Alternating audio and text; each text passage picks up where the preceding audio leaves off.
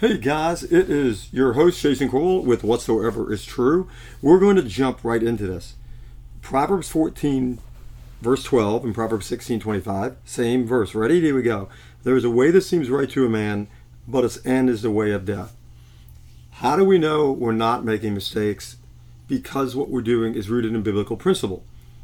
It is not an arrogant thing to say when you quote scripture and understand it and attempt to apply it in Christ. It is actually a humble thing because you're aware that you are not the root of right and wrong. God is.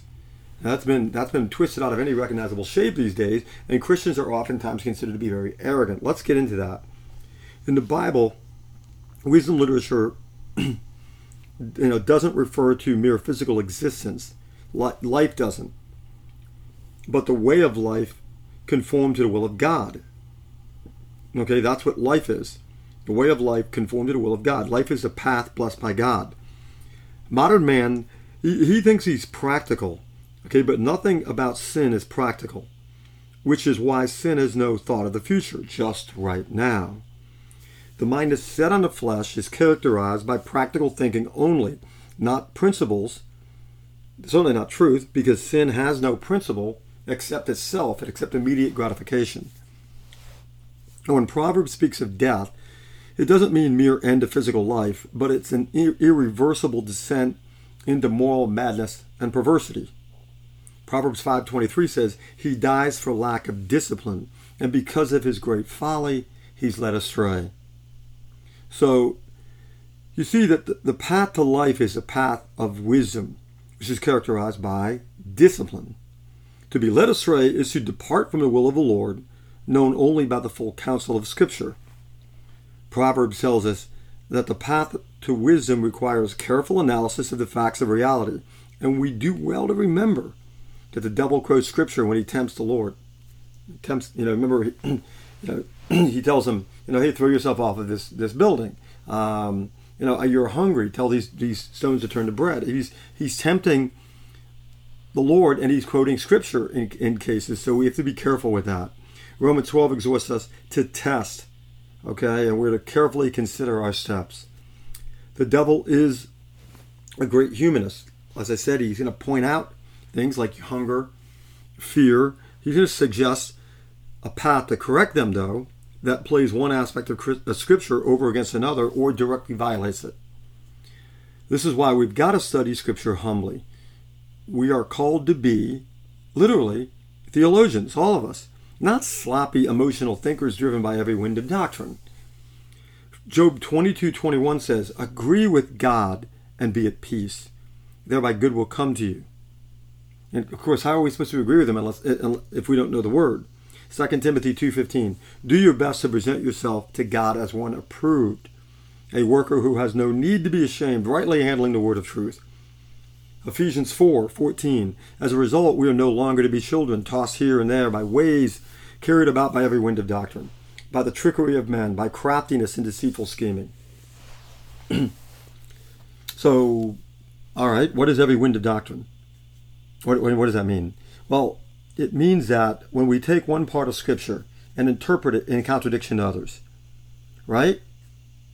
For example, imagine a father that works so much that he scarcely sees his children. Now, a wise path may be to take another job, even if it pays less. This may cause the family to adjust its living standards, accordingly. If that means a few things need to be cut from the budget, well, then, so be it. The greater good of the family is worth driving a used car, less expensive vacations, and eating out less. But what if he quits his job and decides to live on savings and credit cards? What about that? Well, let's say that he didn't want the family not to have, nice things, and he reasons that, this was loving to his family because I want my kids to have the best, right? So we know that this isn't love because the father's trading temporary blessings for long-term disaster, right? Yes, we can see the folly of this sin. It's rather apparent. It's always easier to see it in others, though. But it's harder when we're the one in the ring and the punches are they're coming at our way. They're coming at our face. And it's harder when we're tempted with some short-term plan or another. It's always easier to do the thing you want to do right now than obey the Lord if it's costing you something. The principle is that sin whispers a lie that we should always be comfortable. Right? Sin lacks discipline. It sacrifices tomorrow for right now. This happens because in our hearts, we resent the limitations of life. That's the point. When you say the word discipline, you really mean you're accepting reality. Because we are not God. At the root of this is an unscriptural basis. If you lack discipline, it's because you're pretending to be on the throne of the Lord. It's a theological problem. Because God doesn't have to do anything. God is God. God has all the power. You want all the power. That's why you lack discipline. Real disciplined people are actually accepting the facts of reality, that they're the ones who have to change, not reality. If that makes sense. The way of death is to approach these limitations outside the will of God. So you try to manipulate things. So we recall that the Israelites grumbled against God and Moses when they were hungry, right? When the physical limitations of life confronted them, they blamed God for them. This was written for our benefit, right? As the scripture says, for whatever was written in former days was written for our instruction, that through endurance and through the encouragement of the scriptures we may have hope. May the God of endurance and encouragement grant you to live in such harmony with one another, in accordance with Christ Jesus, that together you may with one voice glorify the God and Father of our Lord Jesus Christ. That's Romans 15, I think it's 4 and 6, 4, 5, 6, something like that. So note how scripture says that he is the God of endurance. He is.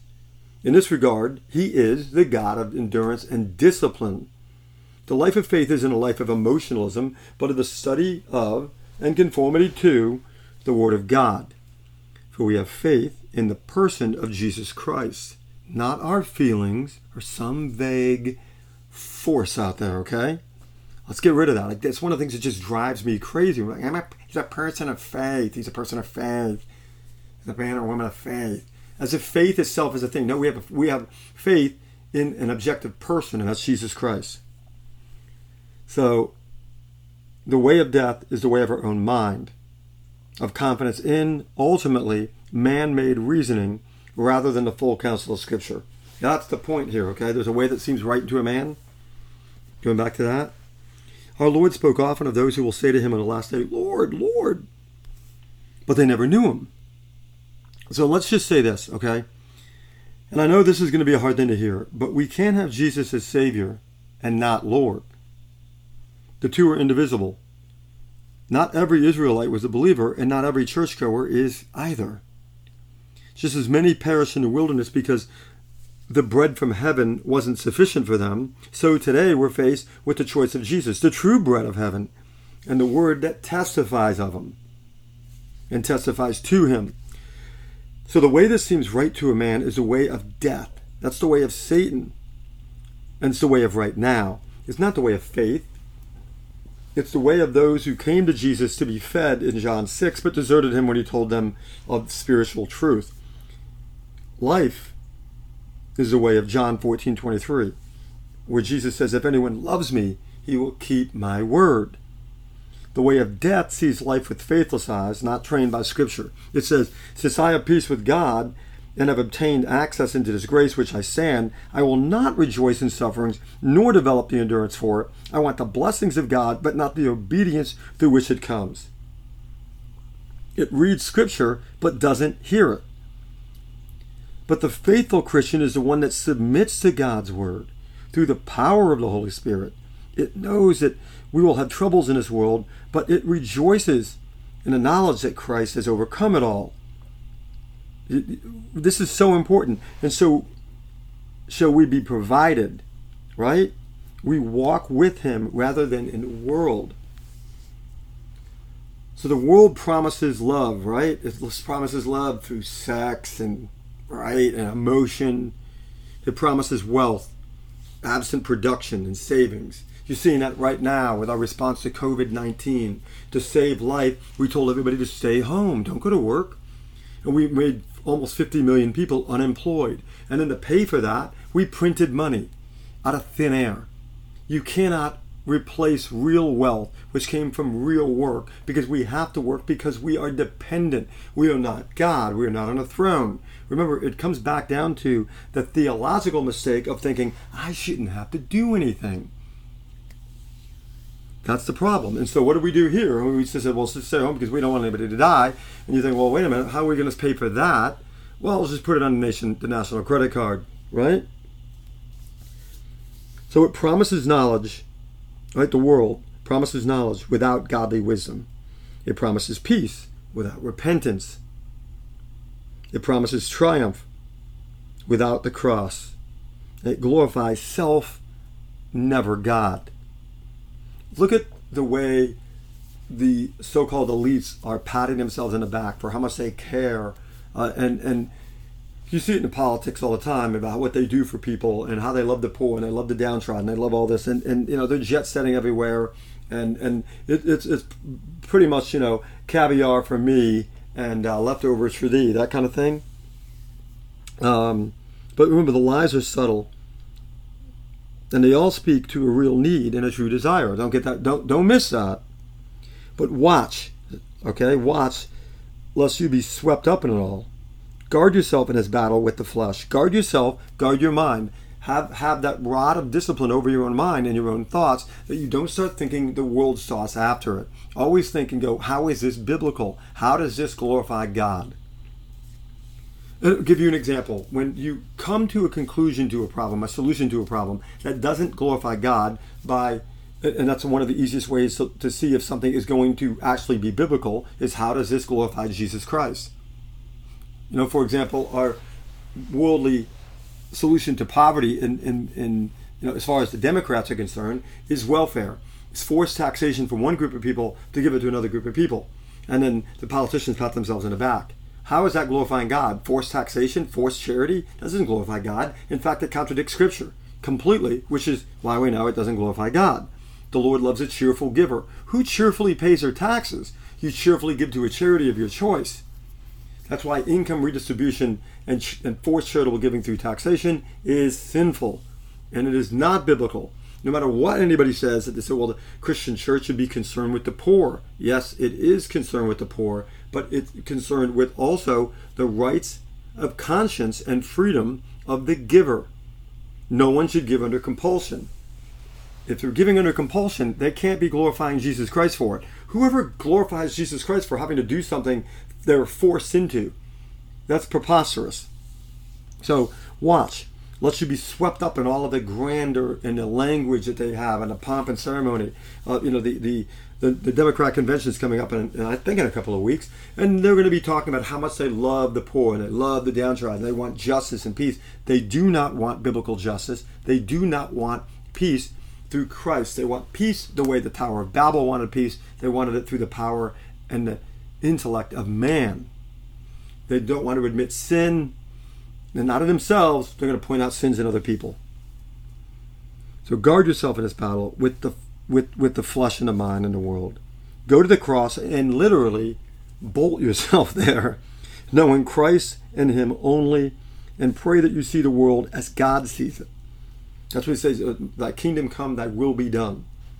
Right? Thy kingdom come, thy will be done on earth as it is in heaven. Pray that He opens your eyes to the wondrous things from the Word, not the world. And pray to be biblical, not worldly. That's the key.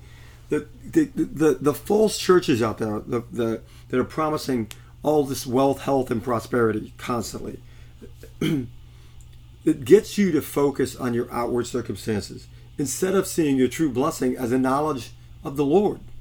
Have you done that? Have you just stopped for a second and really thought about Jesus Christ and the fact that He died for your sin? If you make a habit of doing that, you make a habit that will pay massive dividends for your life. If you thank the Lord for knowing the word of the Lord, for having the word of the Lord, have you prayed to say, Lord, let me understand your word? What a blessing that is. We have the word of the Lord. He's communicated with us. He's communicated truth to us, His truth to us. That's an amazing thing. It's an amazing possession. Have we stopped to contemplate how incredible that is? How amazing that is? So again, The way that seems right is to seek freedom and success here and now on our terms. And then we end up, like trying to plug little holes in a Titanic. we can't do it because that's not going to fix the problems that we think we're needing to fix.